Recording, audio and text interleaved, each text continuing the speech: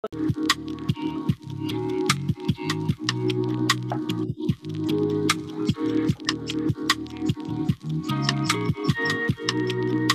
you don't consent, we can hear you.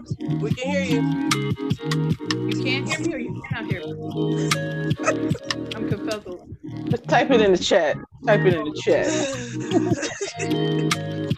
No. You do not.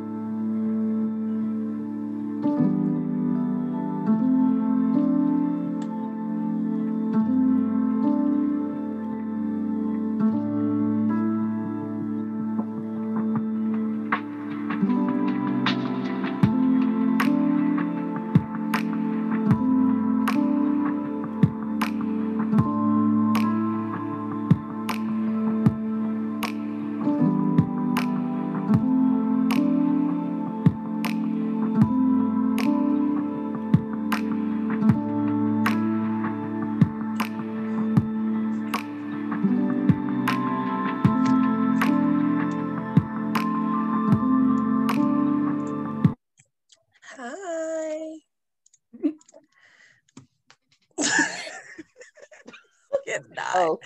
Oh, hello. Hi guys. Like I was saying Hello. already. Hello, everyone. Welcome to the We Need to Talk Club. This week we are battling censorship, cancel culture, and societal approval. So welcome all panelists. I am Tamaya, one of your hosts tonight. We also have Ariana, Talisa, and James. Hello. Thank you for joining us. So for anyone who is watching, you can definitely use the question and answer. If you have something you want to say and want us to mention, the chat will not be available for everyone. All right, so let's get started here. So first question, everybody. What comes to mind when you think of censorship? Who would like to go first? Lisa, go for it. I was formulating my answer, but I'm just going to get into it. I think of wait, before you even go there, we don't necessarily have anyone on here just yet. So I did want to ask you all, what you're drinking? Maybe that'll help loosen up your minds, because I got a swallow of wine, and then as backup, I have some moonshine margarita. So wish me luck tonight. It's all that was left in the house. Probably for good reason. So good luck to me. What about you, Ariana? What you drinking? 19 Crimes. I guess it's wine. Bad decisions in a bottle. Okay. Yeah, because I'm already halfway through the bottle. Oh, all right. Well, good luck to the rest of us here. Lisa, what about you, child?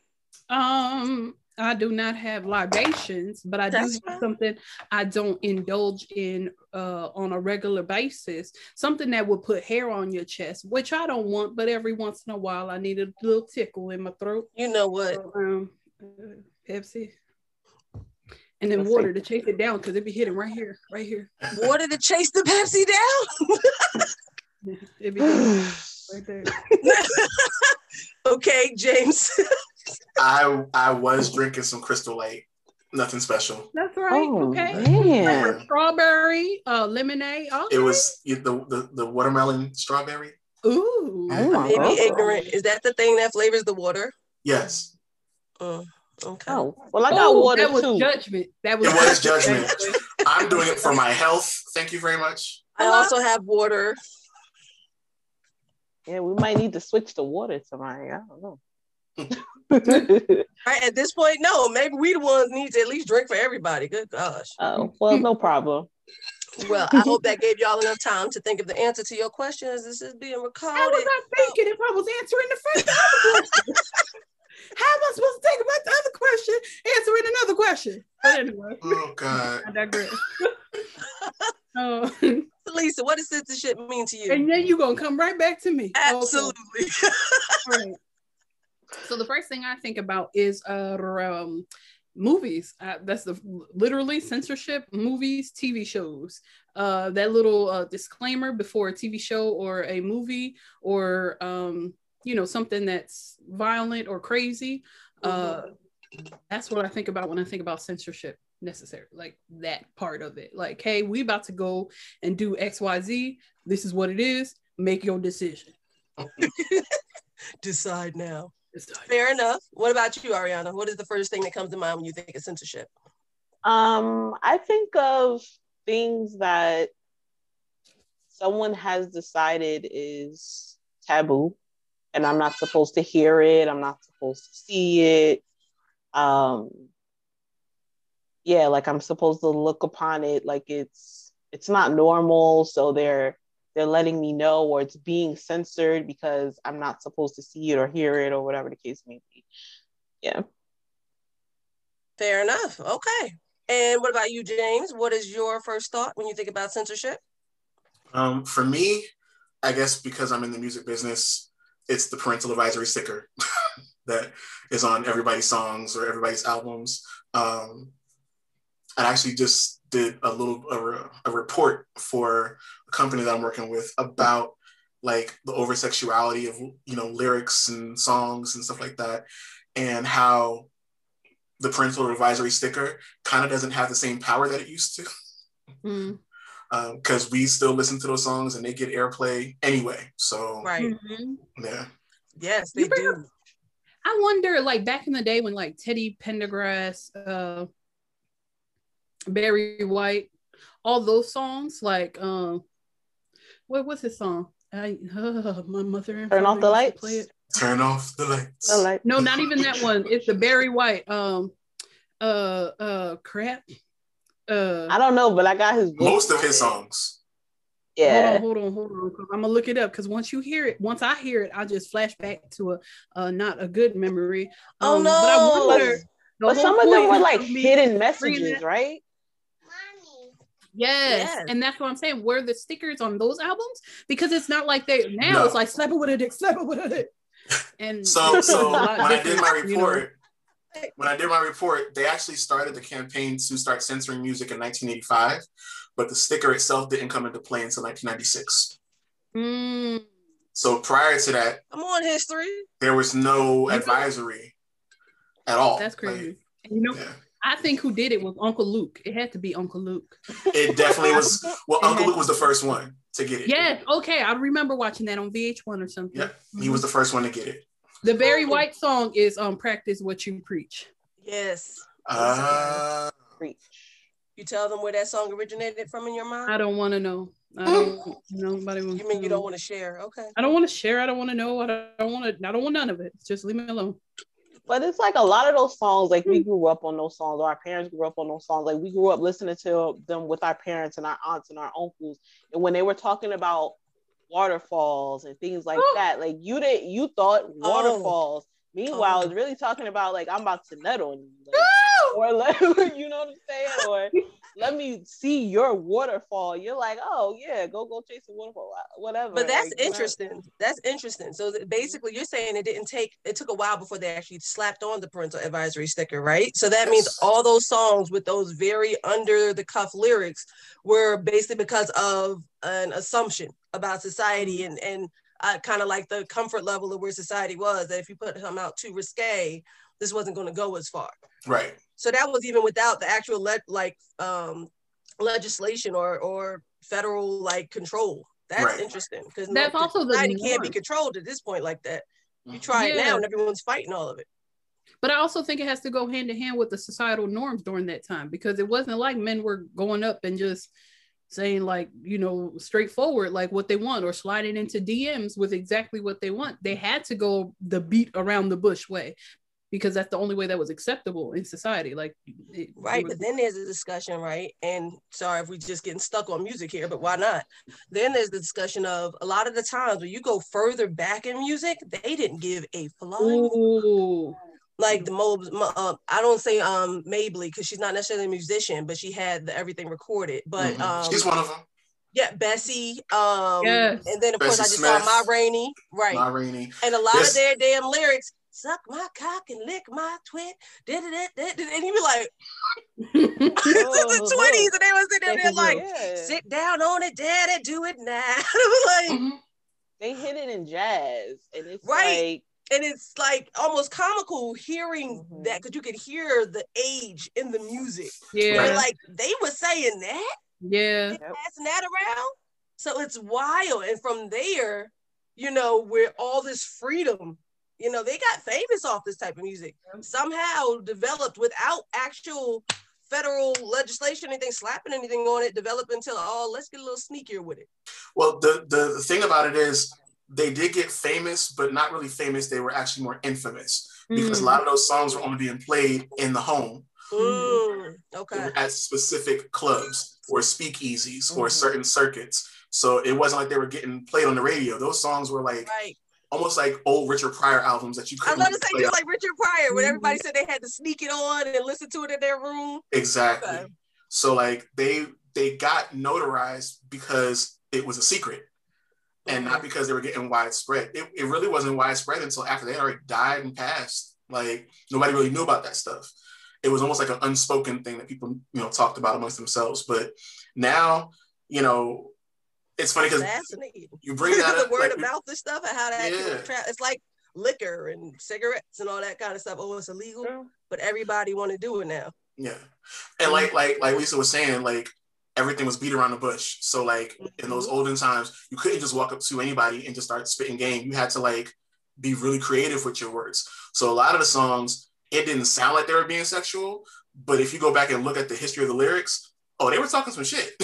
Like they were saying some really risque things that we would look at like, that's light, you know.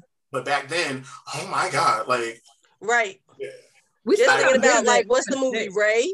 When like he started, that was in my report. Yeah, when he started like changing the gospel songs and stuff, then we're all like, I was watching that movie like, that ain't that bad, but everybody was like, you can't do that. Yeah, I'm like, that's that bad. In the report, I mentioned that the top 10 greatest songs of all time, according to Rolling Stone magazine, only 2 of the 10 were actually about sex, and the lyrics weren't even sexual. But they were like controversial for that time. So Ray Charles had a song called What I Say, and it was just a vamp off of another song that he did.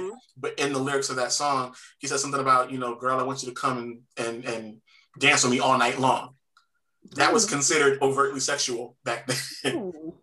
Like, and we were like, well, that's nothing. We say dance all the time, but now we just say fuck. Right. Now it's just all like, yes. Yeah. Okay. Does censorship ultimately harm or help society? What are you guys' opinion? Okay, I'll go first. I don't know. Yeah. I wanted everybody else to go first. I have an answer, but I wanted y'all to go first. Right. It's tough for me, because if you think about censorship in a way, I would immediately, like, my mind immediately goes to, it harms society, right? Because then it's hiding all the truth of like the world. And just think of like a Bridgerton, for example. I don't know why it's popping up in my head, but in the Bridgerton show, there's a girl in there absolutely has no idea what sex is, what it's about. She has been properly censored her entire life till she gets to the bedroom with her husband and is like confused as to what to do. It's embarrassing as how confused she is about what's going on and everything like that. And that can go, we can go with that way, a long way. Just with people now, women in the church. However, with certain censorship, I feel like it just hides all the reality of things, and it makes things so taboo that people want to be exposed to it more. All the stuff that censorship tries to hide and tuck away, it kind of feeds and breeds an underworld of, what is that? What does it do? Let me try it. Let me shoot it. Let me do all this kind of stuff because it's all fascinating and new. Then on the other hand, I can see it helping society because it does guide people. Like, for example, my mother, for example, she grew up at a time with like Partridge Family and all that kind of stuff, like those type of shows, Brady Bunch. And these kinds of shows raised her when the people weren't around to raise her. So she learned a lot of her morality through these types of shows. And when I think of censorship, I immediately think of shows and stuff back in the day that were very, gee whiz, dad, kind of stuff. 2 beds in the mother and dad's room, kind of thing like that. And if it's raising people to have a certain moral compass, whereas do you want your child necessarily to be raised off of teenage mom, then it's like, does it help? I don't know. Or does it harm? But if you live in a shell, like, unless you live in a shell and you can completely control the people you meet, the type of interactions you'll have, like, you really can't control these things, and therefore you need to be prepared for anything. So for me, I was always curious because there were things that were happening or things people were saying and I couldn't understand it or I couldn't comprehend it at the time. So you start to dig deep and then you find out all of these different things that you were sheltered from. And it's like, you don't really know how to handle or interact in that situation. So I think it is important to let people know everything that's happening. I think knowledge is power.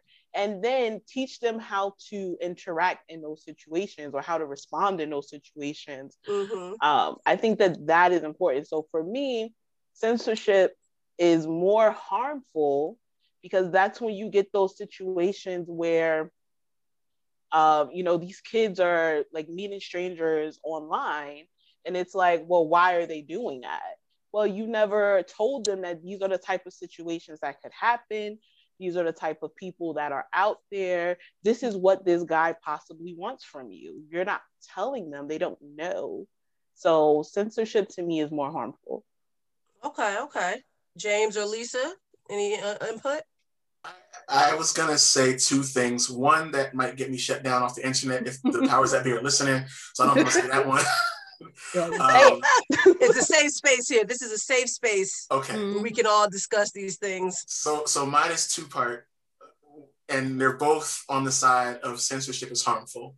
One, I think censorship is just another thing that makes America trash compared to other countries. If you go to Europe, you go to all these different other countries that have actual cultures and actual civilization that's had histories and eons of civilization, you have to remember we're a young country. So the things that we think are right or wrong are new compared to other civilizations that have been around for thousands of years.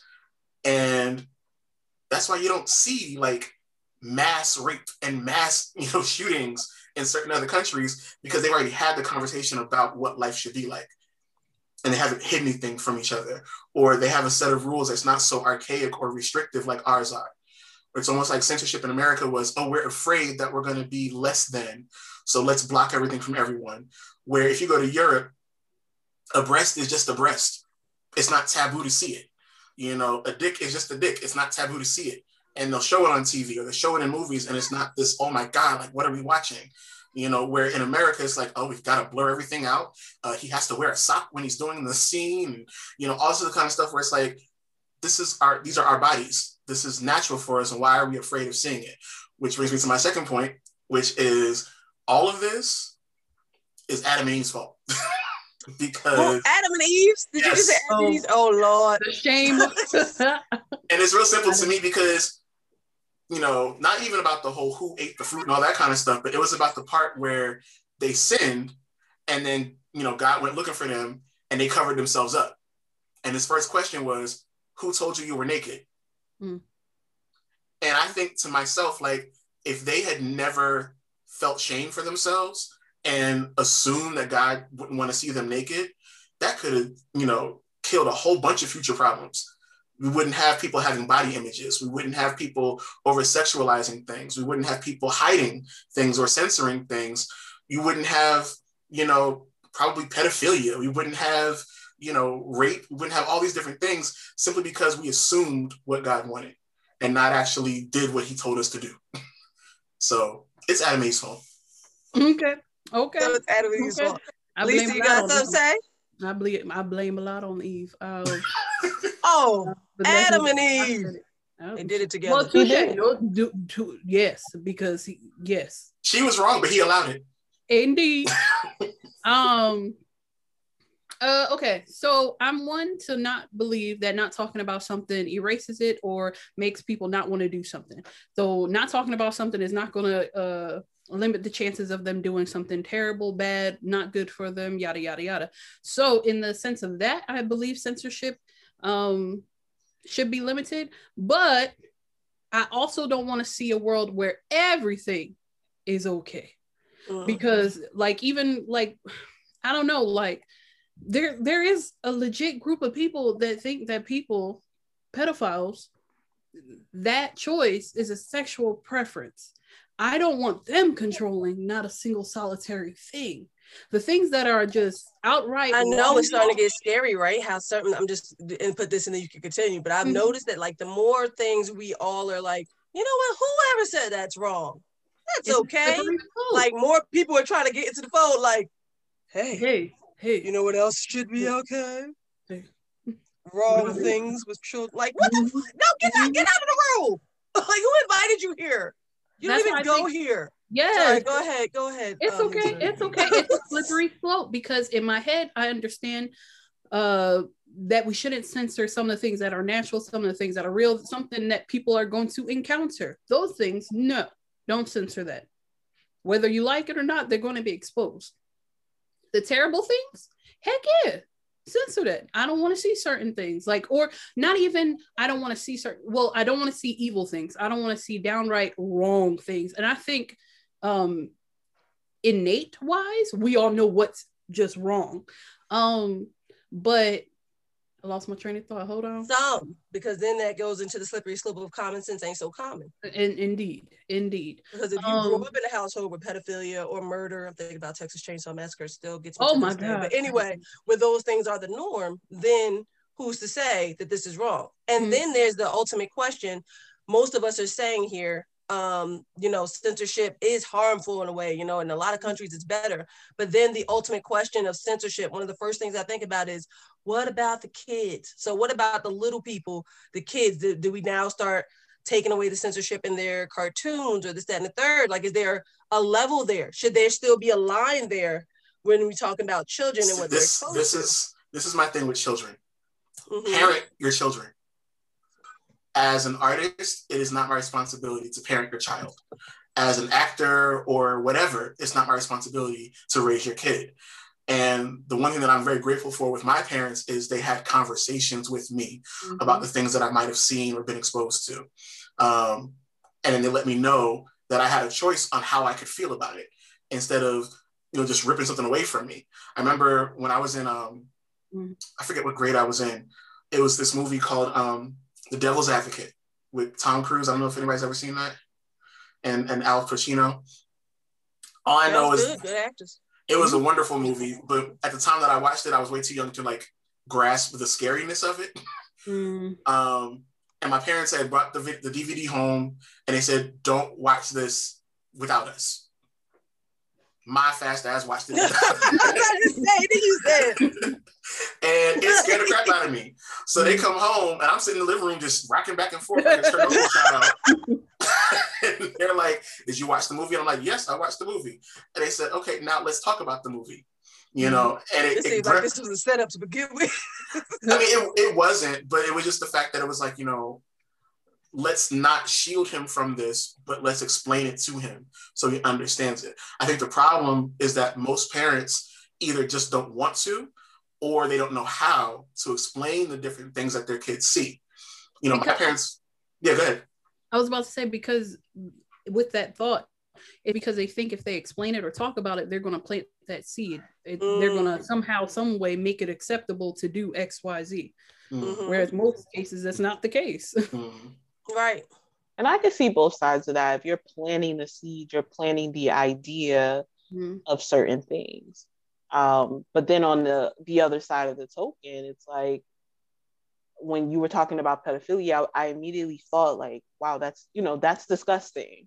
Mm-hmm. But at the same time, don't shield me from the fact that it's happening, because this is actually happening in the world, and people are doing this to children. And therefore, like, you should know, or you would think, like you said, common sense is not always common. Like, somebody would not want to do that to a child, or you should not think immediately that this, or sexualize a child. Like, that's disgusting. So right. But then that also shows, right, because it's not talked about, because even the pedophiles don't talk about this. It's such a dirty secret that these kids who are abused then grow up with this secret, then they live this secret, then they think it's normalized because no one wants to speak it out loud. Exactly. So then they grow up not even realizing that it was wrong. You know, I don't know how many times I've heard people, normally men, actually grow up, and as grown-ups, they're like, you know, all their lives they were bragging about what women, you know, oh, I was with my babysitter, or my teacher liked me, or this older girl. And then when they grow up and they say that, they're like, oh my God, I think I was molested. I think I was raped. Yep. Like, if these are the rules, then they were broken with me, and they didn't even realize it. So that's a thought too. Well, censorship, I believe, is definitely a way to control the narrative. So should some things be censored more than others? Should it even be allowed to exist? I think censorship in a way of a choice, like, tell me what this is, so I can make the choice to either say yay or nay, walk into it or walk away from it. So in that aspect, I like disclaimers. I like you telling me the rating of this because it has X, Y, Z in it. Right, so but then there's the thought with that too. So something should be censored in that way. But then I think about like Amazon, right? When you go onto Amazon Prime, they give you an option, or any type of thing, YouTube, you know, for your kid, if you want them to have HBO as well, if you want them to have a controlled environment, Netflix as well, where it's just kid content.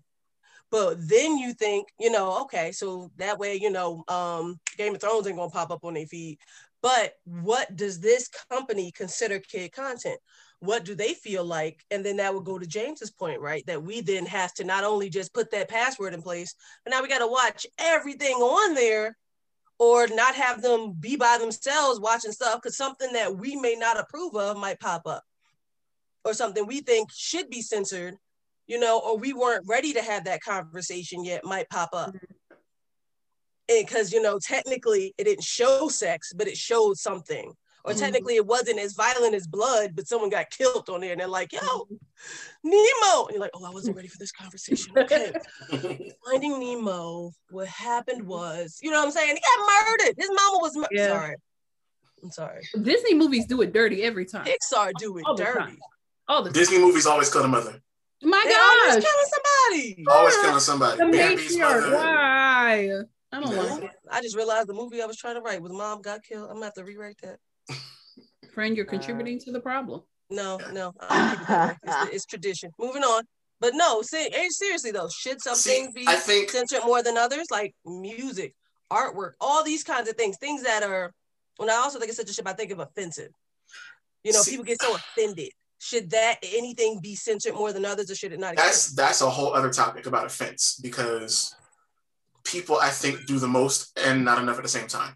So it's a whole other conversation.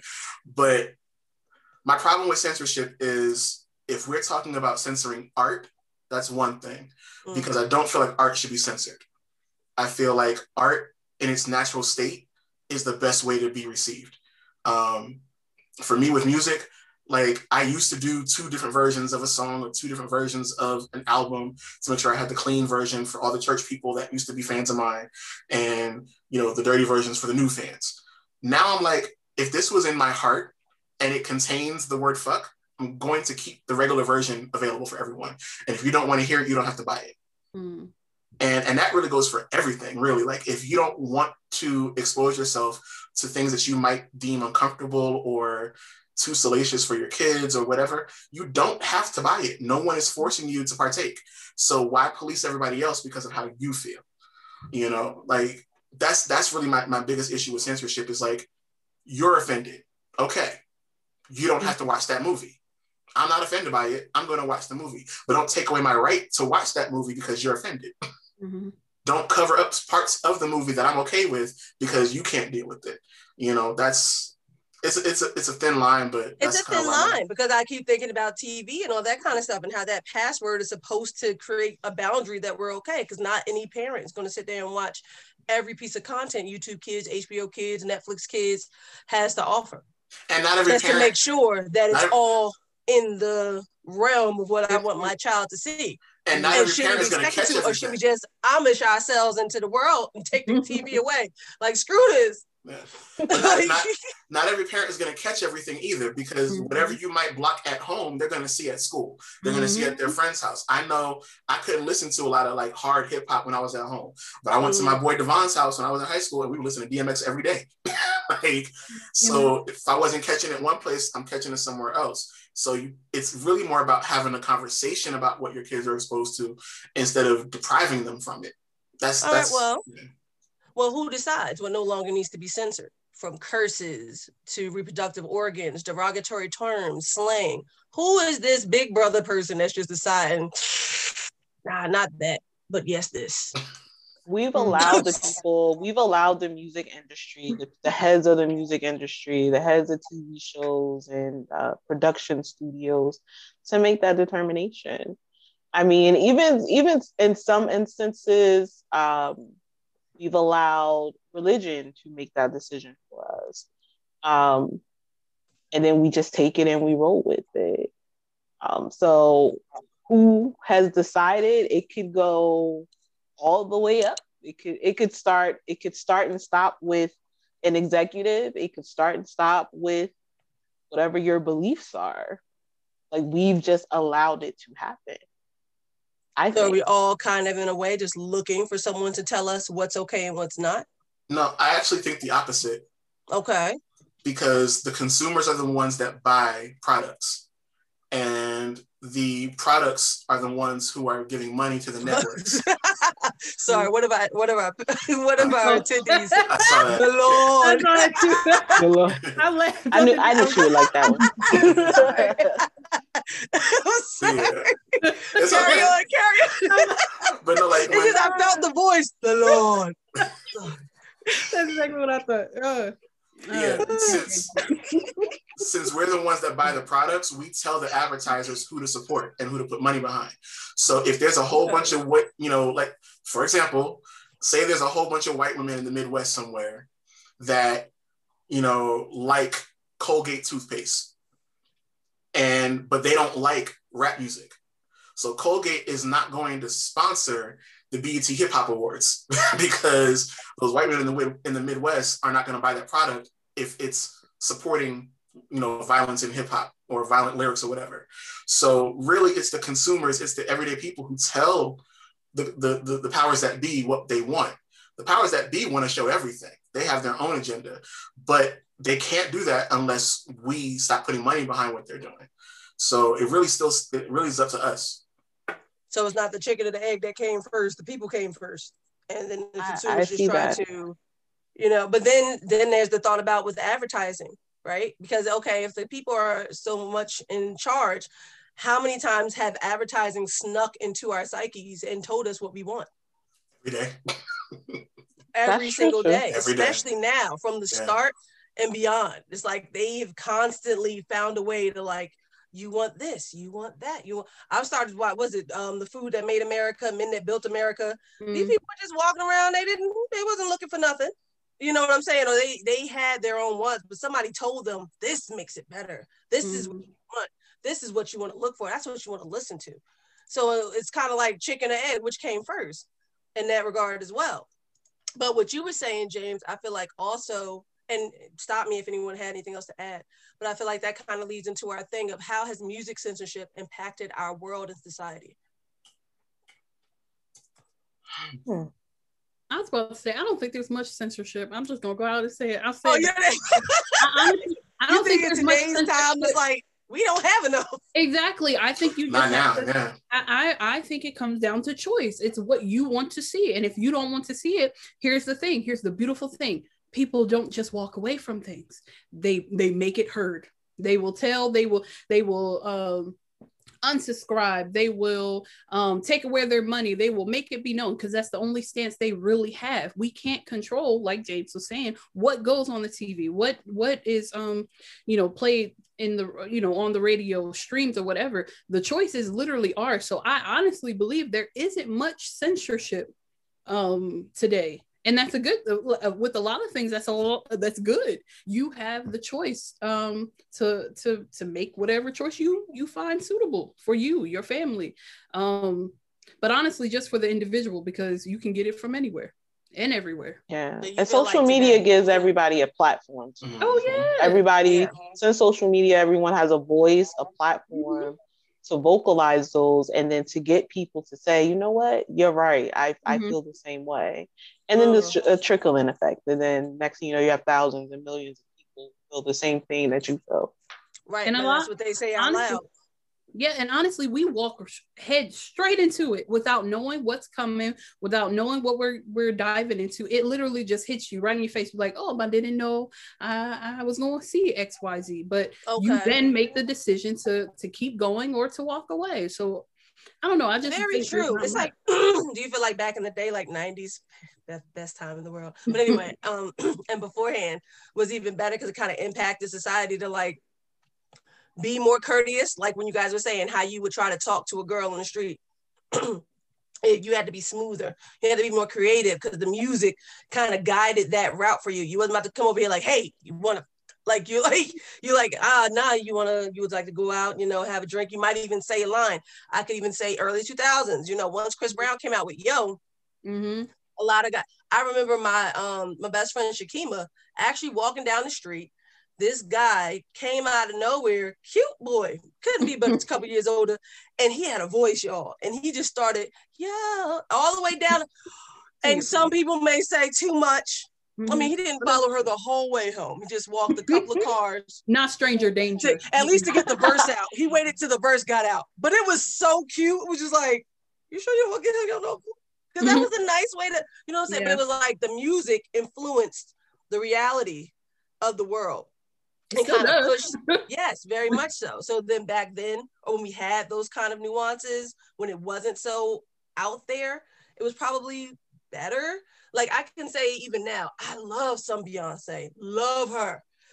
When I watched some of her videos, I think the movie videos, even I was like, oh, at this point, can I just say one without ass? Like at one point, I remember it was like, I love her so much and I wanted every song, but I really started seeing more ass than I was prepared for that day. Like I didn't even see my ass this much. It was like another one where it was actually sitting down and her ass was reflected on the floor. So it was ass.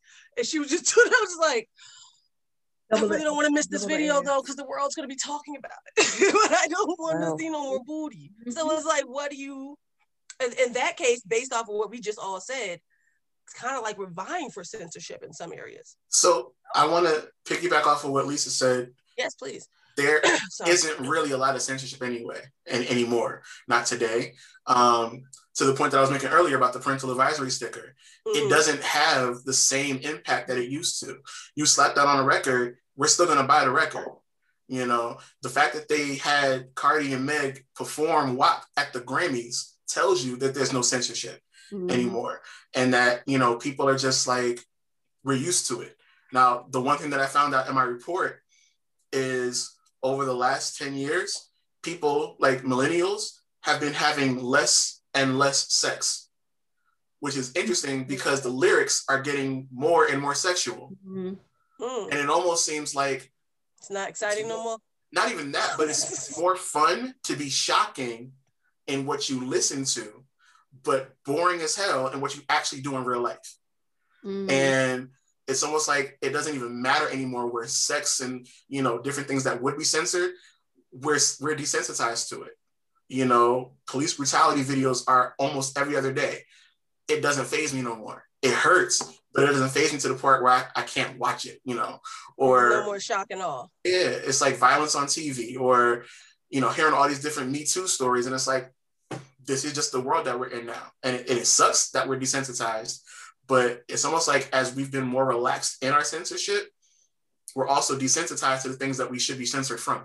Mm-hmm. Okay, so here's the thing. We just spent the whole beginning part of this conversation crying out, and I don't know the word. I do know it's in there, but it's not up here. But basically shunning, let's use that for lack of a better word, censorship. But now we're talking about how kind of miss it just with certain things. It's not here anymore. Like everything is just so out there. Now it sounds like we all miss it. So is it more harmful or helpful? Now we're talking about how the lack of censorship is desensitizing us. Now we're talking about how people ain't even having that much sex. What the people in Australia and them doing that they have not been censored, but they still getting it on. So what's happening? I'm sorry, like James's earlier arguments, which I also knew about, which I thought was very interesting. In a lot of countries where they don't find things so taboo and they talk to their children about sex and body parts, it's not taboo. So it's not this crazed thing. And so a lot of their numbers for rape or violence and everything are very much lower because it's so out there. There's nothing that's exciting, underground world, let's try this out. It's all like as normal as a bagel and cream cheese. So basically, they don't believe in the forbidden fruit. And I think that's the concept. Right. So, but they all are doing fine, which has been a lot of people's arguments for why are we so censored in America and so uptight if all these other countries show that they're doing so well without it. But now we're talking about how censorship, it almost is. Well, you guys offended us. No, you guys explained it earlier. You guys explained it earlier where it's that whole thing of if I tell you not to do something, you're going to want to go ahead and do it anyway. Right. There's been so much of us telling people not to do something that they've gone ahead and done it. So now nothing is surprising us. Nothing is shocking us anymore. So we're so used to doing what we're not supposed to do that now it's boring. That literally so that's become the normalized thing. So you're saying how censorship has ultimately like ricocheted on itself. Yeah, it's backfired itself. And that's why I was saying detriment. Yeah, and that's why I'm saying to me it's more harmful than helpful because people have done stuff anyway when things have been censored. Yeah. Sorry, were you about to say something, Lisa?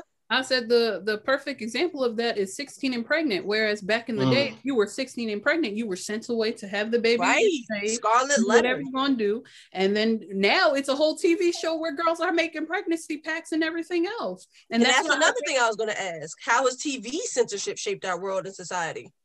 We've gone from separate beds for married couples to teenage babies. And it's the hot thing out.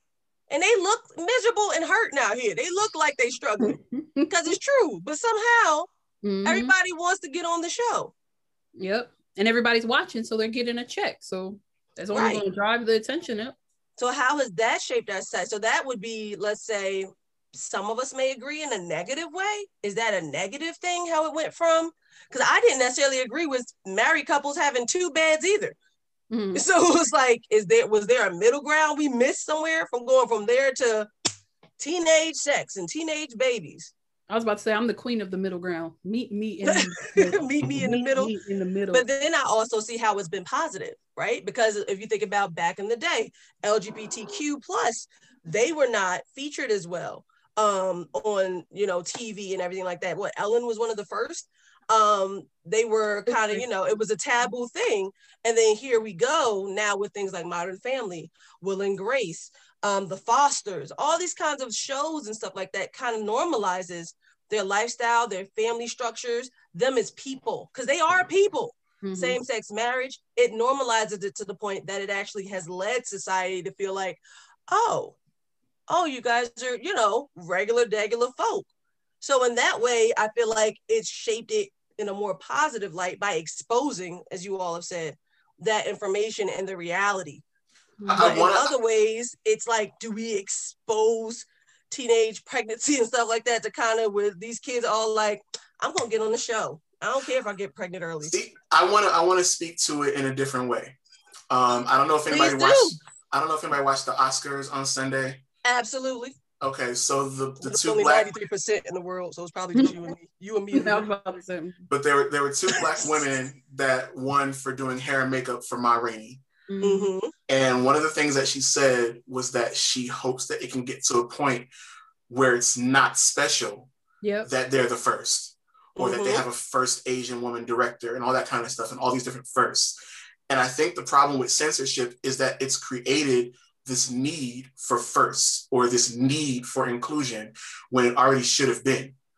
You know, that's why I always talk about the whole like Adam and Eve thing, because it's like, at what point did we even have to make all these lines of demarcation about what's acceptable and what is not acceptable? Who actually said this is right and who actually said this is wrong, to the point where for decades, the LGBT community had to hide in the shadows, or Black people are still waiting for our just due, or women are still waiting to be equal or paid above. You know, like, why are we just now getting to that point? You know, which brings me to the I'm next still question. waiting to free my nipple. Okay. Which brings me to the next question. What is the grace period in which something is no longer considered acceptable or not? So we got a point in life where in the beginning, you know, let's talk about us. Shoot, this panel seems to be pretty chocolatey today because no one else wants to sign. Sorry, some people scared to get canceled talk about cancel culture. So that's why it's just 4 of us, but that's okay. I'm still scared, by the way. I'm still scared. But think about, you're still scared, but you bold, you brave, sir. Yes. You are brave. But at some point, it wasn't okay to be Black. We were 3/5 of a human. We were not, okay. I mean, but it was in the world. It wasn't okay at one point to be alive, existing, us, daring to even think to do anything more than be a slave. So at that point, or it wasn't okay for women to be anything but basically slaves to their husbands. It wasn't okay for people to actually be a part of the LGBTQ plus community. It wasn't okay for interracial marriages and the like, and the list goes on. So what is the grace period where things go from obscene, I can't believe it, to, oh, that's okay. That gets accepted. It's your turn now. Asian people need to be out here now. You know what I'm saying? What is the grace period at this point? I think society drives that, one, and so does the majority. Like if we were tired when Will and Grace aired, and I thought they were the first show to have a gay couple kissing, and that wasn't. It was inside the show that they were watching a gay couple kissing on TV for the first time. But it really comes down to what the majority wants. It's like when you watch something, think about how Netflix totally changed, because people were like, we want to see Black people. We're in relationships. We have friendships. We want to just frolic senselessly and just live life. And guess what they did? They order coffee. To us. Sorry. Huh? Nothing going. Okay, friend. Get it out, friend. Get it out. And then they're forced to cater to that. So the people are leading the culture. That's what we do. I think so. That's what we do. Society does it. So if there's more of us than them, that's who's going to win out. So then is the chicken egg thing again, right? So you're thinking of people who actually move it, but then are we considering people like Ava DuVernay or those things? Are we considering them people? Or are we considering them media, the ones who actually decide to drop certain type of things? Or Tyler Perry with all his shows that might not actually correlate to everybody, but it's some people's story. I'm sorry. Go ahead, Jane. Oh, sorry. No, I was just gonna say that on that note, I don't know how many of us have watched Them from Lena Waithe on Amazon. I haven't watched it. No. So Them is a series. It's actually a horror series in the style of Get Out and Us, where it follows a Black family in the 50s that moves to a white town, and all the white people in the town start terrorizing them. And the whole season is like Black torture porn and triggers on all senses of racism, slavery, like all of that. And to me, it's like, okay, yes, we have another Black show, but is this the Black show we need to be watching? Because for me, like, I didn't want to watch it at first, but I was like, let me just give it a chance. 2 episodes in, I have to stop because I'm like ready to fight every white person I see, based on the show. and then it didn't have like a real point of victory or any type of semblance to the story until the last 2 episodes. But you got to go through all this pain and trauma. Now, I believe that Lena Waithe and the whole production team felt that they were doing something good for Black people. But in reality, you're hurting us more by continuing to show us in this pain. That's why I was like, I'm tired of, slave movies, like, 12 Years a Slave and, all the Amistad and all that kind of stuff. Like, why can't Black people go to space? Why can't Black people, like you said, drink coffee? Like, why can't we do the things that everybody else gets to do in their movies? But our movies always have to talk about our trauma. That is there needs to be some censorship there. And maybe it's about self-censorship instead of it being societal or, industry censorship. We kind of have to start telling our own stories the way we want to tell them so nobody else can censor us, But then that's the thing. Those are us. You know what I'm saying? Those are us too. So then that way wasn't necessarily the people leading what we are to see, but the actual media. Once these people make it into that standard where they have the power now to just dictate the stories they want to show us and tell us, then they're also the ones leading it. So I'm just playing devil's advocate. I definitely hear that we are leading the culture, but in a lot of ways, like advertising or people with these types of powers to put stuff, they can decide what they show us and if they want to listen. Because how many years was it that Black people were saying, we're more than this before they decide to allow us to do more than Gone with the Wind? We even have a panelist who said that show you're talking about them was like Handmaid's Tale, like giving us Handmaid's Tale, which I get. Handmaid's Tale is so triggering to me that I cannot finish the first season, but I'm sure it's like such a great concept. I'm sure it's great storytelling, but it's like, oh no. But think about it. Those movies, all those harsh movies that talk about all of our Black trauma and all of our Black pain, they're not really for us. They're really doing these shows and movies for the white people who want to feel like they're woke and understand our pain. We know it. We don't have to see it every day. But those are really for the white people who have no clue what's going on. The problem is that it's out there for all of us to see, and we're super affected by it because it's triggering. So is it trying to show them that we're woke, or is it trying to show them that there's pain still in our community? It goes back to who controls the narrative. Who controls the narrative? Again, this is what, like, who told them that this is what we wanted to see when we go to the movies? Who said that? Said that every time I want to go to the movies, I want to picture my ancestors getting beaten and raped and stolen from their land and things like that. Like, who said that? But then that goes and slips into offense. That goes and then slips into this censorship, which then slips into what we all discussed, choice. Our choice to not watch these things, our choice to not indulge in these things that we feel like are harming us. Because these stories are not only told to just appease white people, but a lot of them are told so that white people can understand us the same way Modern Family was told so that people can understand the gay family. A lot of these shows that we can't stand because it's our reality need to be shown in a light to those who don't understand and have the power to make a change. Because if they aren't shown, I think so. Because if they aren't told, then they're going to go ahead and continue to think there's nothing wrong. They're going to go ahead and think. What's the difference? The difference is that none of those other shows that cater to those other demographics have the same history and the same huge stain on our country the way that slavery does. Which is why it needs to be told, which is why it needs to be exposed. But the thing about it is that the storytellers are still being paid from the powers that be who are white. They're still being controlled by the advertisers. Those shows, there's plenty of shows that tell the Black experience in a positive light, but we'll never see those shows. I think they need to be told at the same time. And I think those who are tired of them don't need to necessarily watch them. I'm not going to watch them because I'm okay. I know what my life is. But I also think they do need to still be told. I also think they do need to still be out there because if you go way back, if it wasn't for things like Uncle Tom's Cabin, 12 Years a Slave, then we would not possibly be free today. Those are the things with Black people or white people were telling the stories of what was actually happening to slaves and people who did not have a voice, that had abolitionists and white people who weren't even abolitionists at the time, like, oh my God, they're not just skippity doo-dah, what? And then they all begin to make the change, and that all influenced the freedom aspect of our lives. So without these stories, a certain level of freedom that we're all fighting for doesn't get told. Because if we want other people not to see them as much as we don't want to experience them, then they're not exposed, and it seems like our pain is fake. So I think they need to be told simultaneously. And like we all argued, censorship wise, it hurts us, it offends us, but we don't necessarily need to know our truth. We already know it. They do. And therefore, we're back in the point of choice. So that would be something I walk away from and let them experience. But here's another question. Sorry, go ahead, Lisa. Because I want to add to that. Queen of the middle ground again. Yet again, yes, please. It is I.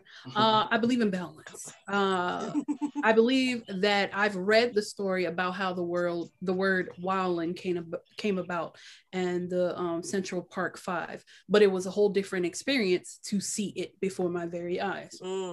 Therefore, I think it would be a different experience for somebody who read about it in class, if they do, versus watching the movie. So I think we need a good balance. We need those stories of trauma that continually are told, because that is the history, and some people, they and unfortunately sometimes our current, not history yet. Yeah. I just want to insert something, because my favorite movie is Django. That's my favorite slave movie. Hello. Okay. My favorite freaking Holocaust movie is Inglourious Basterds. I remember watching that like, wait a minute, Hitler dies? Oh, this is fabulous. Okay. And that goes back to, I think there isn't much censorship because literally TV imitates either reality or what we want to see in future. Literally, it really only reflects those two things. And the balance we need those with those two things, because I want love stories. I want regular stories about Black people frolicking with Asian and Indian people. But also I need Brad to get his life together when he watches 12 Years a Slave. Like, I need him to understand it. It's more than that 4 pages in your history book. You need to feel something. You need to experience. If that's the way that it needs to be done, please do. Continue to tell those stories. I think they need to see us going through it and how we persevere regardless. Like, I just feel like we're oversaturated, but we also right love each other still. Who was it? Cicely Tyson talked about her first film, one of her first, I think, award-winning films, Sounder. She had a moment where she was at an interview and a white lady, and I might not be, I won't be quoting this perfectly, but the white lady was questioning or just impressed by like, so really white people like love each other like that. Like she was shocked at the love scene between Cicely Tyson and the Black lead, because she never saw Black people like actually humanized and loving each other. And that's why Cicely chose to do movies like that, to expose that as well. Well, you said it, humanize. You said it, humanize. Yes. We are individuals, we are people, we have feelings, same way, but no. But this is why I would prefer for us to self-censorship if anybody's going to do it, because one thing that I'm tired of, and especially after last year, is white speech and white tears and white guilt. Like, I'm over it. Like, you guys knew. This has been 400 years to this point. There's no more explaining. There's no more movies we have to make. If you don't know about it, go read a book, go to the library, go watch a documentary. We don't need to have any more movies about our pain and trauma always in our faces so that y'all can feel better about what you did to us. Go read a book. And I think that, I completely disagree with that, because I think that's your self-censorship right there. Well, here's the thing. If we're creating the content, let us be the ones to choose the stories that we tell. That's my thing. If it's gonna come from the powers that be, keep that over there. You know what I mean? Like, I don't want Hollywood telling my kids about slavery. I want my own history, or the stories that I've gotten passed down from my ancestors, to tell them about slavery. And that way I don't have to censor it the way that Hollywood might, because Hollywood will take a story and change it based on their own agenda, based on their advertisers, based on their sponsorships, to go and cater to those white women in middle America and not to the Black people whose pain they're taking the stories from. So, I think that exists, but I also think there's some that show the absolute true horror of it all as well. Like, do you think Lena Waithe, do you think it's not her story anymore because she took white dollars to make it? No, I'm not saying that. What I'm saying is I would want to know who that series was made for, especially in today's climate where racism is still at an all-time high, where we're still being killed in the streets every day by cops. Who is that series for, where you're showing the torture of a Black family? Like, that's what I would need to know from her. And why are you content in taking those dollars to make this show?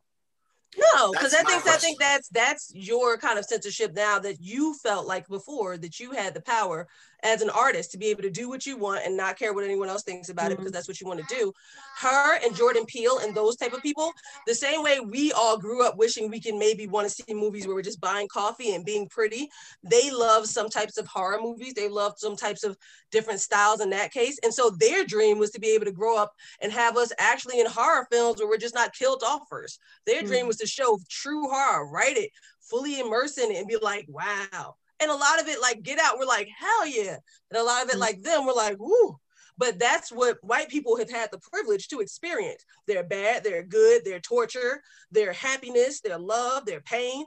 They've been able to experience the whole shebang. And if we're asking for true freedom and true like expression of art and our own stuff, we can't just be like, just show us being happy and go lucky. No, not that at all. But guess what movie he's trying to make that they won't let him make? Who is he? Jordan Peele.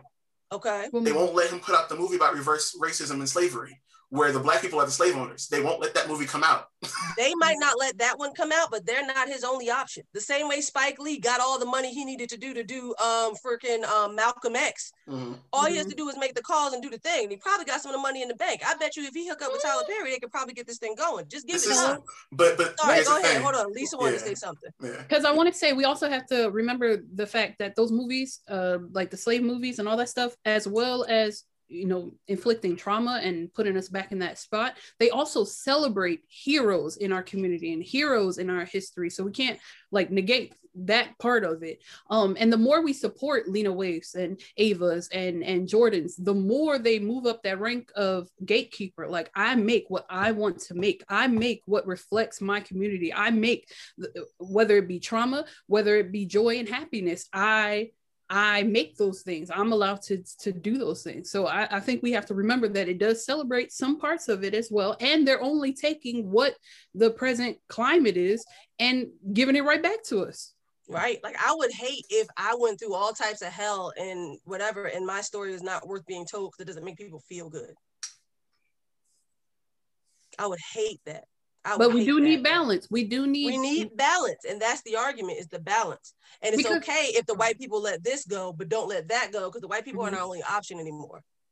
That's why we love the Tyler Perrys that are calling their own shots. Like, yeah, he's got his own style, but I appreciate everything that he does and how he does it. He gets it done by himself. He doesn't wait for nobody to give him no answer. So we just need to get to that spot. But I feel the balance is real. Oh, I was about to say this. Like, we've how we'll be like, oh, that's some white people ish. Oh, that's some white people stuff. That's literally because that's all we were exposed to. White people in relationships, white people in happy, white people frolicking and doing whatever. White people in scary movies going to see what the noise is. White people ish. But put a black person in it, it'll start being our stuff. Indian There's always gonna be one black person like, nah, I'm gonna go see what that is. You're like, yo, you stupid. But they exist, but we would never know. We need that so it normalizes it and makes it more human to everyone. Okay. So they're not so surprised. Hey, can I throw a curveball question? Well, not too much of a curveball, but what happens when something that is illegal is also unjust or immoral, such as like interracial marriage or this, that, and the third? Like, what happens when tradition and culture is upheld at the detriment of others? All that I feel like is wrapped up in this. Why? Because with censorship, especially when you consider it with law and order, a lot of the things that we feel like are totally okay now, at one point we're not, and at one point was illegally said to not be okay, and put rules on and stuff to kind of to die down. So does anyone have any like answers to that? What happens when things, I'm sorry. Happens with things that are illegal is also unjust and immoral. Does anyone have any things about that? What'd you say, Lisa? I'm not gonna lie, I don't remember the first part of the question. It's understandable, it's fine. It's definitely a curveball question. It is a curveball question. It's trying to just push us somewhere else. Yeah. Traditions, culture, the things that lead us, things that guide us. The things that create our moral code, the things that we all go by and approve of now. What happens when that is unjust, immoral, or at our detriment ultimately? I know what you mean. You break away. So like those kinds of things. Basically how moonshine used to be illegal and now it's not. Correct. Or how interracial marriage used to be illegal and now it's not the loving case. How LGBTQ families used to be illegal and now it's not. It's still kind of in the same realm of where we are, and that whole question of when does the grace period end, of when these things are now like, okay. As a whole, as a whole in society, I don't believe there's any more grace periods. I think that if we want something to be seen, we'll make it ourselves, or we'll, campaign to get it done. And things that may have been taboo before no longer are taboo. Things that might have been illegal before that are legal now. There's a lot of things that changed, and I think that's good for society that some things have changed and there have been, some relaxation of the rules, but it still comes down to personal preference. And I also still think that, money rules everything. So if the powers that be want to make something else illegal, they're going to make it illegal. Something that we've been used to for years. For years, you could smoke on a plane. And for years, you're seeing everybody smoking in movies and now smoking they're talking everywhere. about actually taking away menthol. Yeah. So they already banned it in Canada. So now you see somebody smoking or the fact somewhere. that the chokehold and all those things were perfectly legal and stuff at some point, or immunity for cops. Or if we want to bring it closer to home, and not something maybe as something we take as serious, but personal to home. What about left-handed people being forced to be right-handed? That happens. I'm left-handed. Like, just because that's the norm. Like, you see a kid with their left hand and you automatically like, no, baby, because that's what's like a normal thing. It goes. I would fight them. Yeah. Well then. You're a child though, and everybody's telling you to do this. I would fight them. You would not. Your person now would. No, my little self back in kindergarten used to fight them. Oh, anyway. I am left-handed and proud of it.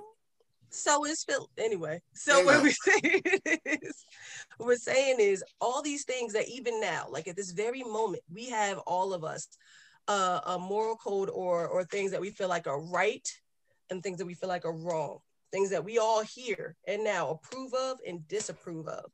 Is there anything we could dig deep into ourselves and actually think about that it was just normal, so we didn't even give it a second glance?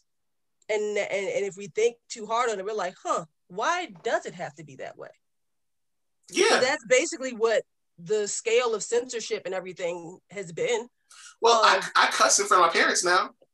I didn't cuss before. That's definitely I was afraid to cuss. My father never cussed. And my father cusses way more now in his 60s than he did when, I was little. And I'm not afraid to cuss in front of them and just speak my mind and say what I feel. And I think that, because that's a form of censorship where all that stuff, so I now watch movies with my family and something crazy happening on scene. I'm like, this is awkward. Because you ever watch a movie? My eyes. Exactly. Yes, when it's sexy like, come up, now I'm sitting there like, when Faith did the family and Soul Food. Are you going to fast forward, or are we all going to watch this girl reach her climax? Listen, when Faith did the family in Soul Food, we all had to close our eyes and be like this to the TV. Now I'm like, did she really do it? And I'm gonna just watch it. But yeah, that stuff, I mean, that's one of the changes. I don't think there's anything that's illegal in the past that's legal now, or vice versa. Outside of police brutality at the moment. Yeah. Or certain gun laws. Right. We won't get into that right now. But yeah, just things in the house and stuff like that. Like when, like it's something to think about. What part of our own traditions and cultures have we not even questioned? Right. You know what I'm saying? Okay, so here we go with this one. And just something to think about, not necessarily something you have to answer now, but related to that, what do we continue to allow? Why do we continue to allow outdated concepts to rule over our modern day lives? So even us, even though we feel like we're all, I feel like modern and forward thinking with a lot of stuff, we're open to a lot of things. Even us, I've seen in this conversation, have had moments where we're like, oh, and why they had to show that? And so there's still stuff that, was in us. It's like, But I don't think and then you have to ask ourselves why. Sometimes I think it matters what your motivation behind it is. Okay, like what you mean? Like if you think somebody doesn't deserve to do XYZ, then you need to check yourself, because who's telling you what you should and should not do? But if you're doing it just because you don't want to be exposed to something, because you don't care to see it, I think that's a choice to be made. Like if I don't choose to see it, then it is. As long as I'm not yucking your yum, as long as I'm letting you be and occupy the space that you're occupying, then I can choose what I do, as long as I don't come at you for doing that. But the problem is, people like to tell people what to do, and that's where we have the problem. Even if you don't like it, you should not dictate, how somebody should live their life. There's no way that you can do that. That's the part that's the problem. If anybody could be like, do to those as you would have done unto you. You know what to say. Bible me. You better get yourself together. You know what I'm trying to say. Because it's a problem when somebody tells when somebody you don't want somebody telling you what to do, don't do it to somebody else. If you don't want to be a part of it, cool, bye. You don't have to say a zip-zap word. There's no reason to do that. That's where all the problems are. But then again, that's me. And I don't understand it. If I have to go, I'll be like, all right, God bless you, God keep you. I'll see you when I see you. That's it. I'm gone. I don't have to tell you XYZ my own opinion, because I still think that telling somebody what their opinion should be of something is a form of censorship. So you can't tell me how to feel, how to think, because you don't know my experience, because you would be censoring me at that point. The part that you shouldn't be doing is letting people know because you don't like what they do. That part doesn't make sense. But everybody has freedom of type deal. Exactly. Don't yuck my yum. Everybody has freedom of speech. Let's agree to disagree and keep it pushing. Absolutely. When I think of outdated concepts, I automatically think of my aunts and grandparents and how because they want you to, like, anything you do outside of what they consider to be normal is frowned upon. And it's easier to just let them believe whatever they want to believe. Don't argue it. I just won't tell you everything I'm doing on a daily basis, because I'm gonna do whatever I want to do. That kind of that secrecy, that breeds secrecy, right? And it's like, what do y'all want? Do y'all want everything to just stay in the dark? But here's another thing. Let's go ahead and delve into this before we all go. How does censorship correlate into cancel culture? We gonna say James, what happened, James? I had to wave it off because, y'all go first. No, you go. No, now we're in. Do that, and then you got my wine. No, I know. I'm already into my moonshine margarita. Come on, old smoke. You know what it is? It's the fact of what Lisa was just saying that I think is the problem with cancel culture, because there's two things. There's no room for forgiveness in cancel culture, which I think is a big problem. Because if we all look at our closets, there's not just skeletons, there are diaries, there are films, there's a whole bunch of stuff that we don't want nobody to see about our lives. And if they were ever exposed on the front page, we would want the same kind of understanding and forgiveness that we refrain from giving to anybody else. That's number one. But number two, we're not supposed to by the way, that's my favorite non-slave movie. I'll take 10 of those Color Purples over anything else. Okay. But what was I gonna say? Damn it. What was I gonna say? Oh. Okay. In pushing our opinion off on someone else, that is something that we don't want to do. We don't want anyone to do it to us, but that's what cancel culture does. It forces society to look at this one person and all the things that they might have done bad that have come to light, forget anything good that's ever happened with that person, anything good that that person has ever done, and vilify them for the rest of their lives. And if you disagree with the canceling, then you're also now just as bad as that person that you're canceling. And it's just like... Sorry, the way you exhaled. No, it brings it back to social media and having that platform, right? You now have a platform to voice your opinion and to have thousands and millions of people follow along with you or agree with you, whereas they may have never said anything or never even thought about it, but your argument it sounds good. So it's like, you know what? you're absolutely right. Let me never listen to this person again. Let me never watch anything that they've ever done. Throw them in jail because that's where they need to be. Like, so this is the clarity. Cancel culture, unlike censorship, I feel like is the clarity of chicken or egg first. The people definitely drive cancel culture, no doubt about it. People, human beings, the culture, all of us are the ones who drive this whole canceling of. I was about to say, who is breathing heavy like that? He telling me to shush. Yes. Are the people that drive? Oh, okay. Are the people who drive this kind of thing? And so then we have the question: can you separate? If you feel like, oh yeah, they definitely need to be canceled. Just if you did, can you separate the artist from the art? And what am I thinking of here? I'm thinking of Cosby. I'm thinking of R. Kelly. Okay, I'm thinking of a few. Sir, I'm thinking of a few things at this point because I'm like, does the shoot? This is a per se space. I watched the Cosby Show and I absolutely love it. Do I approve of what Cosby did? No. Mm-hmm. But I absolutely love his show. I don't want to jump off Felicia Rashad and all of them too, just because I feel like you can't separate. What I like, hey, this is a safe space. Everybody say what you want to say. But what I'm saying is definitely, I feel like personally, the artist probably should be able to be separated from the art. But that is such a touchy ass subject. It is so because that's what feeds them. And I'm sorry, but that's what feeds them, right? But it's like, oh my God. And some people do deserve to be canceled. Now, and I say that half-heartedly. This is a safe space. People speak. Because queen of the middle ground here. I'll add 10 extra minutes. Because some people are just downright wrong. And here's the thing. Everything I say will always ultimately come back to choice. If you tell me XYZ, Woody Allen did XYZ, and they'll be like, wow, that's dirty. That is wrong. I shan't not support that.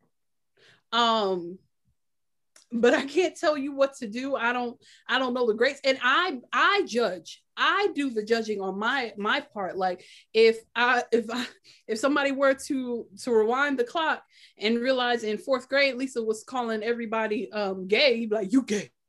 You gay for that. You gay. Because that was norm. That was the normal. It was negative. We weren't like saying it like you should be hurt or harmed because of it, but it was a negative thing. It was the way to put someone down. Like, oh, you gay for that. Oh, that's gay. But I wouldn't want anybody judging me on that. But I do think some things need to be judged, but that's for a personal person to do. Like if R. Kelly, that, yeah. But was R. Kelly sitting outside in the van with a lollipop saying, hey, come into my van, come to my house? Did he tell them to come ring his doorbell? Was he giving out his address to just anybody? Like, I mean, there's different stories to go there, but I like R. Kelly. I'm still going to step in the name of love because... That was my question. I was like, are you going to step on it? I'm going to step in the name of love. Like, and then I'm just going to not, I don't know, like... But then that also gives those goals to those people that are doing wrong, seemingly because, hey, you should probably know better. As a 28-year-old man, 38-year-old man, 50-year-old man, you're taking advantage. This is advantage. This is my thing. He's taking advantage. You're taking advantage. I do not agree with his actions, but this is my thing. Okay. Like there's a couple things here because it's very touchy, like you said. I'm not. I'm trying to say it the nicest way. I'm trying to say it the nicest way. Because I listened to R. Kelly the other day, and I didn't feel no kind of way about it. I just didn't, because I listened to R. Kelly before I knew what was going on, and I listened to him while I knew what was going on, and I'm listening to him now after I know what's going on. It does not make me feel any way about the actual music because I know how to separate the two things. But I also feel like society as a whole loves to put someone up on the stake. And regardless of what they feel about themselves personally, first they put them on the pedestal, then they add the wood. Right. So it's like, I think people just like to look for someone to vilify. Because if we all knew every single thing about everyone that we like, we probably wouldn't like them. And so my thing is, at what point do you stop trying to put someone in a box of cancel culture and just look at them as a human being?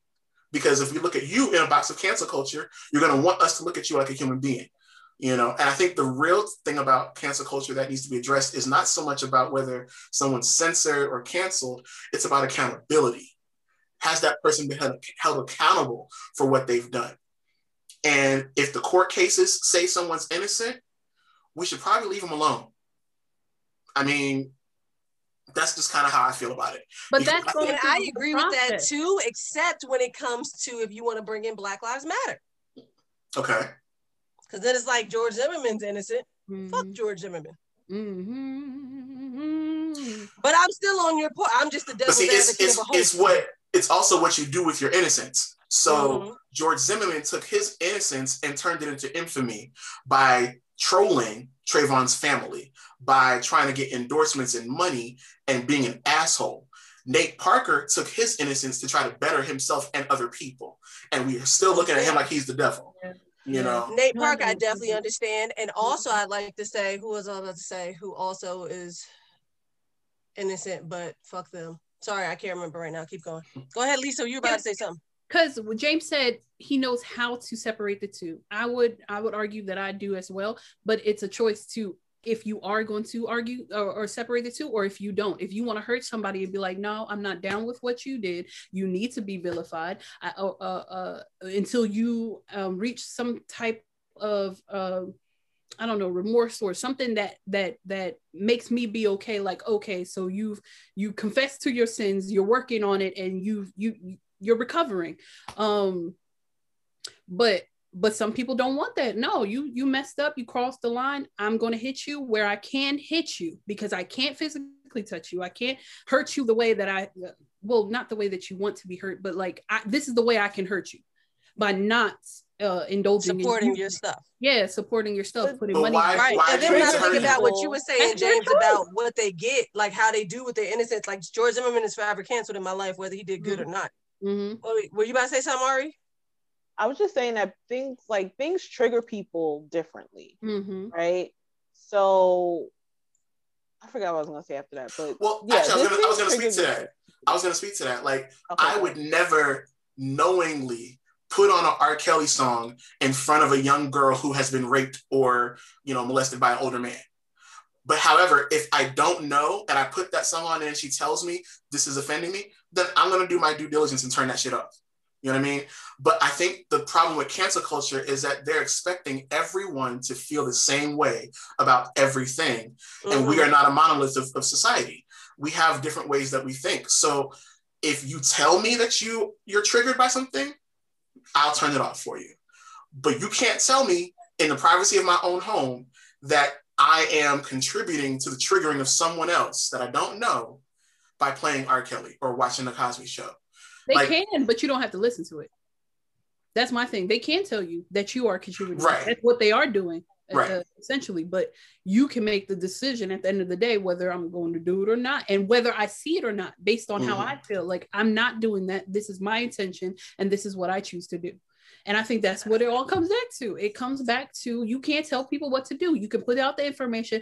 I'm not doing X, Y, Z. You guys should. Whether or not they do, that's their business. Like, that's what I mean by self-censorship. Like, if you are able to self-censor yourself, like if you feel a way about something, then by all means, take that thing away from you. You don't have to indulge in it.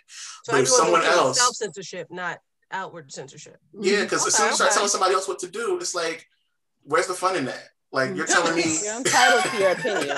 You're entitled to your opinion, right? And I can respect that because it's your opinion. Just don't force it on me, right? Which is what Lisa was saying earlier. But then here goes this: who gets the benefit of the doubt? Because just like James was saying earlier, all right, you could say a George Zimmerman and you could say a Nate Parker, right?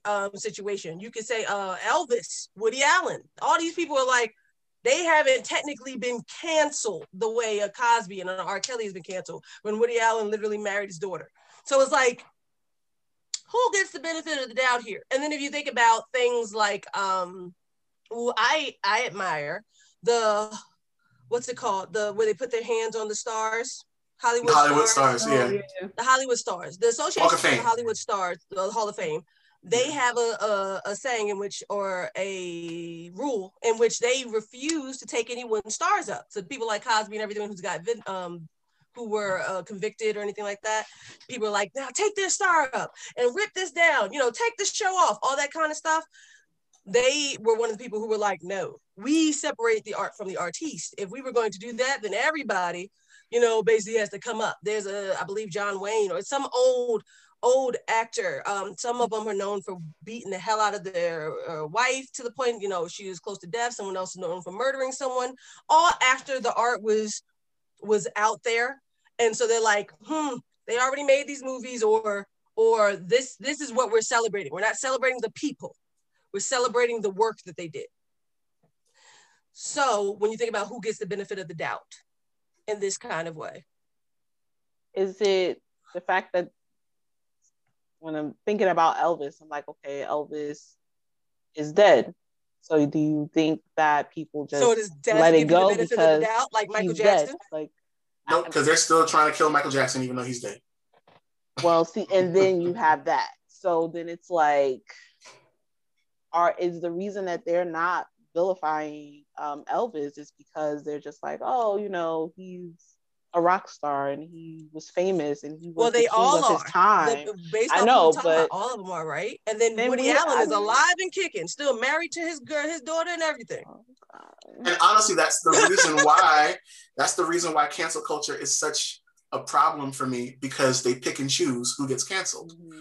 And if it was really going to be a real thing, cancel everyone, including yourself. Yeah, including yourself. Like, if you've done something bad. On if you can cancel that person. If I'm not contributing to that person's, you know, life, career, whatever, more chances than not, I'm not canceling them because they were never a part of my life to begin with. So it's only magnified when it's people that are part of our culture, or part of our community, that we are canceling, that you can obviously see that, yes, I am making the decision to not support this person in any form or fashion. Okay, so is it only big voices? That's what I was going to ask. Like, are we really canceling people? No. Is anybody actually getting canceled from cancel culture? No, because it's up to everybody to do what they want. Because just as many, there's people that like, at the end of the day, it's up to everybody doing what they want. But the people who get vilified, the people who still support the cancel culture, the people who actually get it through, because some people respect the cancel culture enough to take off Uncle Ben and Aunt Jemima and all these other things. Or then let's go even deeper, right? Right now we're talking about frivolous stuff, right? Music, a show. And we decide to go deeper into cancel culture with the mindset that we have the power to stop using what these people created. Then we're going into all the laws that we go by in America and all the people who wrote them. Every one of the mugs should be canceled for the type of egregious slavery stuff they did. But we follow those to the T. It's actually led us down this road of censorship conversation. Let's go even further. What about the mofo who actually created the speculum for us to find out if we have cancer, cervical cancer, all the types of issues that happens in a woman's body? He actually used slaves to do that. He actually practiced on slave women because he felt like they didn't feel pain, and actually went ahead and did horrible things to where they were bleeding out on his tables, and he would just say, next. Give me the next one, until he perfected the speculum that we all use today that helps save our lives. So do we then cancel that because of the shit he did just to get it? See, that's the thing. Cancel is the wrong word. It's about holding them accountable. So you can still, and this is going to sound crazy. How do we hold that kind of thing accountable? He's long dead. No, this is gonna sound crazy, but I believe R. Kelly should be in jail if it is true that he did what he did to these women. Mm-hmm. I also believe I can fly. So two things. Sorry, I wasn't ready. I wasn't ready. So two thoughts can occupy the same space. Okay. Oh, God. So while I hate that the doctor experimented on slaves, I'm happy that the doctor experimented in the first place. Now, does that mean that we need to name a college or a hospital wing after him? No. Mm-hmm. We can acknowledge his work, but also hold him accountable for how he did it. And that's where I think cancel culture gets mixed up, because they want to go and rip off names as if that's going to be the thing to cancel someone. No, canceling someone is to make sure, or not even canceling, but holding someone accountable is to make sure that what they did wrong goes down in infamy. Mm-hmm.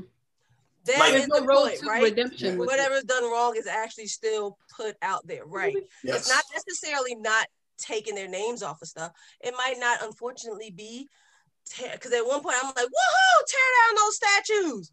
But in the end, I'm like, that's the truth of American culture. It's hard for me to freaking argue 2 points. I'm like, screw them statues. Them mugs ain't did nothing but try to kill and rape my ancestors. Mm-hmm. On the other hand, I'm like, don't take away Gone with the Wind. The people need to know. Mm-hmm. So I'm like, which one? Don't take those books out of the school. The kids need to know. In that instance, that same argument will eventually be thrown up. Don't take those Confederate statues down. People need to know. Like, we want them to keep in the story of slavery in the history books, right. But they're trying to say it. That was wrong, but that means they're trying to take it out. Take away that accountability part. If somebody's named after this person did this and that. I saw a documentary for Hamilton, which I absolutely love. It was done well. But in the documentary, the guy who plays George Washington, a Black man, I believe he's like half Black and half Latinx community, actually stated in there that he was not a perfect person. I'm not like, woohoo, George Washington was this great, perfect figure. Said he was human. He did amazing things and he did terrible things. And that is humanity. And so in Hamilton, a lot of people are upset that people of color are playing these figures or celebrating these figures and all the great things they did. They also have to read and see they also did horrible things. These are the things. You can't get one without the other. They all come in that same human package.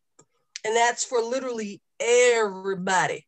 Mm-hmm. So because if the whole thing of cancel culture is stop using what they make, because that can hurt them, or their legacy, if they're dead, their kids and grandkids are making money off of Step in the Name of Love or the Speculum. Mm-hmm. Or shit, I find out somebody who made the toilet did some horrible, horrible things, I'm not stopping using that toilet.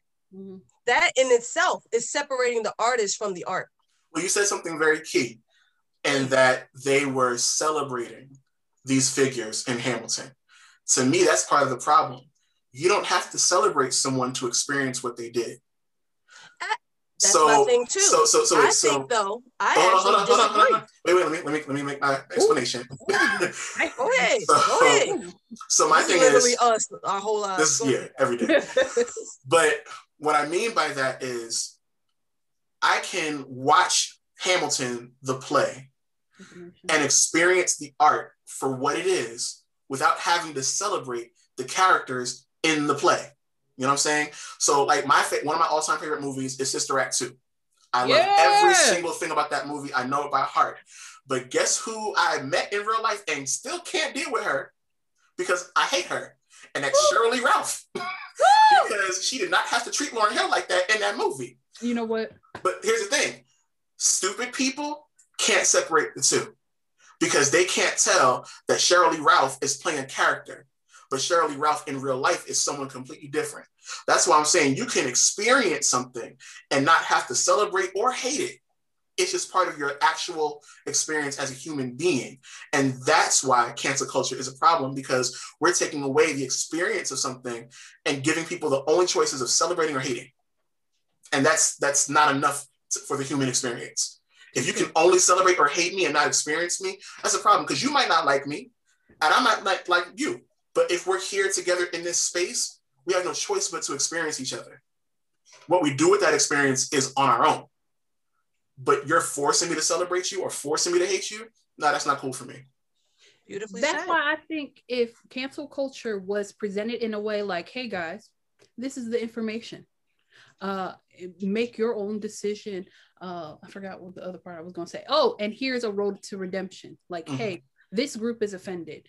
We would appreciate XYZ. Apologize. Now, the problem is, even when people apologize, it's not enough. Like, nope, we don't like it. I was going to say, so when somebody's canceled, can they be redeemed if they've grown, evolved, or changed?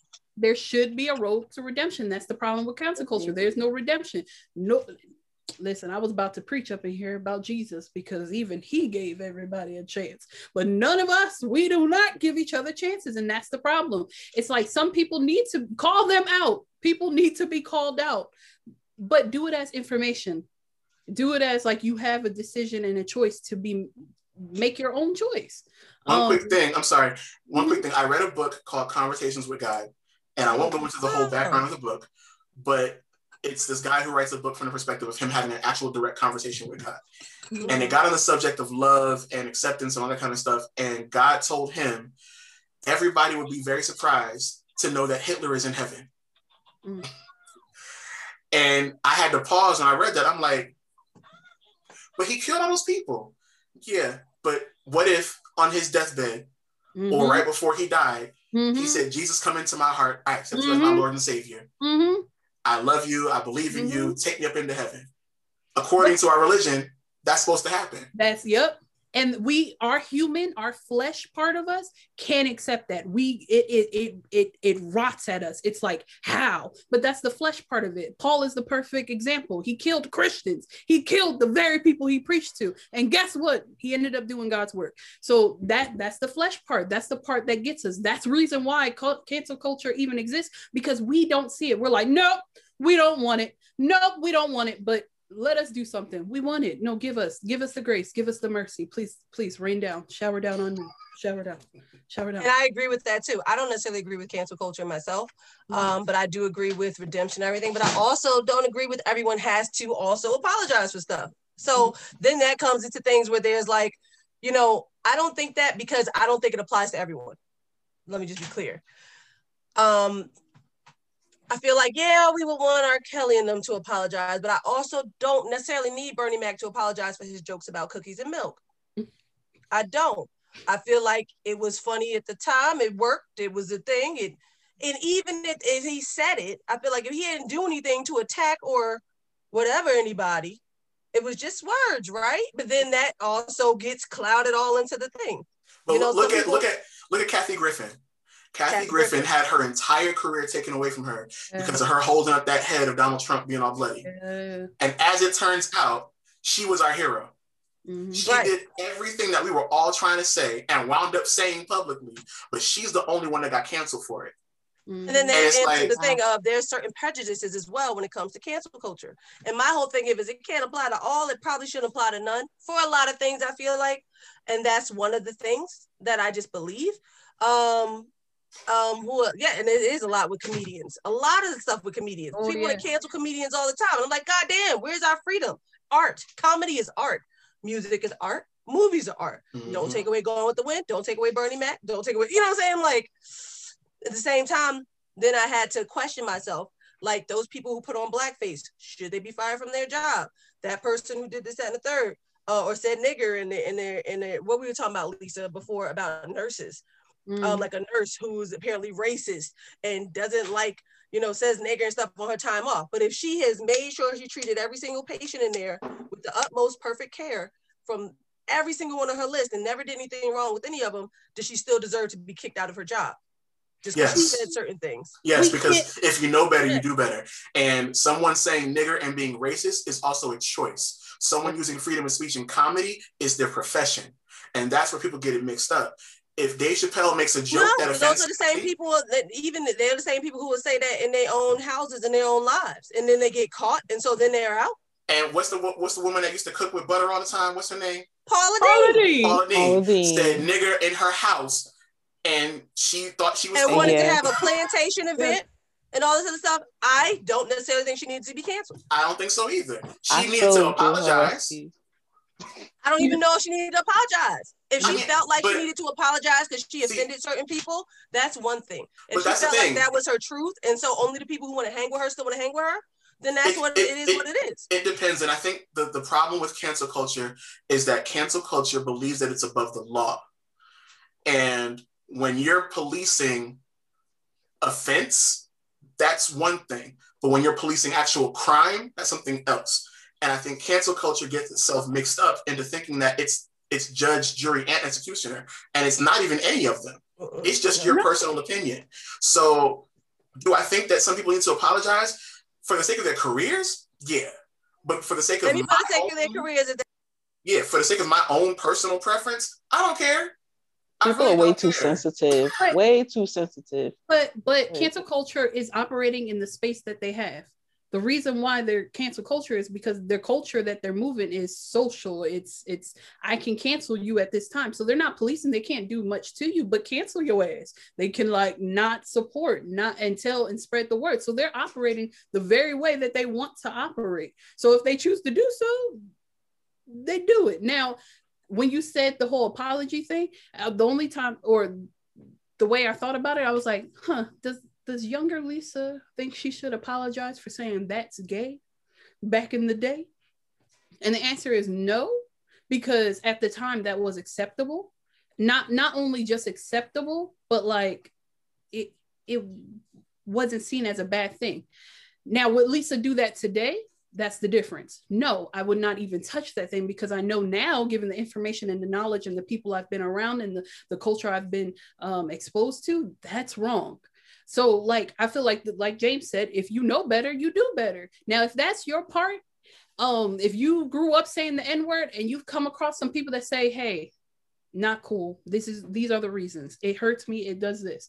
If you want to keep your social pool, if you want to be acceptable, if you want to be a right person or a good person and consider the feelings of others, then you will change your ways.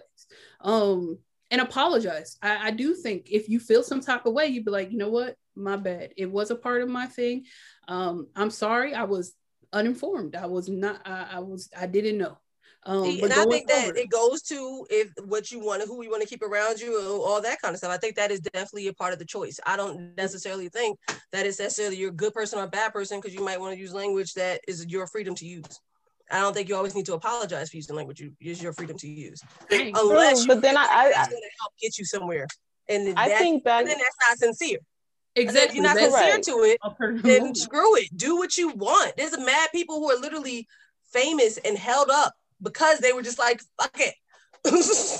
What's the comedian who just died? What you call it? Mother, she was an old white lady comedian. She didn't just die. She died some time ago, but she was famous. Joan Rivers, right? Joan Rivers shooting the shit. Like a lot of the people we admire the most are people who shoot the shit, who said what they wanted to say. You got all in the Family.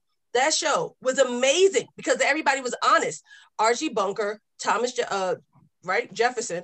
They just said what the hell they wanted to say all day, every day, and the show went on. And it was beautiful and it was real. It was uncensored. But that's in the realm of comedy. Comedy is a little bit of truth and then put my spiel. All the stuff they were saying wasn't funny. All the stuff they were saying was very true. They talked about brutality in that show. They talked about all that kind of stuff. And I was okay with it. And I still liked Archie at the end of the day. So I feel like it all depends on people's opinion of you apologize and that might make me feel better about supporting you. But Kevin Hart didn't get that luxury. And Kevin Hart apologized 3 times. And they still didn't let him host the Oscars. They still wouldn't let him do what he wanted to do. They vilified him. You know, he had to go on all types of TV shows. He did a whole documentary. And people are still acting like he is the scum of the earth. That's where certain prejudices lie. And that's also that time thing. That's that grace period sneaking in again. Chris Brown has apologized. And Rihanna has even gone to bat for his apologies. And people are still acting like he's a scum of the earth. So think about Bill Cosby. That we're talking about something that happened 30 plus years ago, and it's still affecting people to this day. These people can possibly whatever. People are just icky. There's no grace period. Like if I wanted to dig up something from your past and villainize you or make you look like shit over it, I could. Like that's what I'm getting out of this whole cancel culture thing. Like I could take anything you've done and just turn everything you've done to garbage. Doesn't matter what the good you've done because now everybody remembers that you've done this one bad thing or you've done, these bad things when we think are irredeemable or whatever is the case. I feel like, it's all and much more to discuss, but we can't get to it today. But I'm glad we started this series off here. Again, this show, We Need to Talk Club, is not about necessarily who's right or who's wrong or walking out the room with a solid answer. It's about coming in with something old and leaving out with something new. That's all we ever want to get out of here. So I thank you all for this discussion. I think it was dope. I'm glad we all got through it. I'm glad we all got heated. Glad we all got cooled down. Whatever the case may be, it was beautiful. I love you all. I appreciate you all. James, if you would like some handwritten hope, just send me your address and I will send you some handwritten hope. Sorry. She does. I don't know why she named my address. I don't know the number of the house. We'll send you some handwritten hope, courtesy of the We Need to Talk Club. Shoot, nobody just send it on the damn street. There's a mad house up that street. Courtesy of the We Need to Talk Club. And I love you all, and always be heard. That is our thing. Always be heard. Mm-hmm. This is the first in our series of censorship. We may bring it back up in a month, maybe 5 months. Who knows? But this topic is going on forever. All right. Good day to you all. Good day. Thank you. Good night. Good night.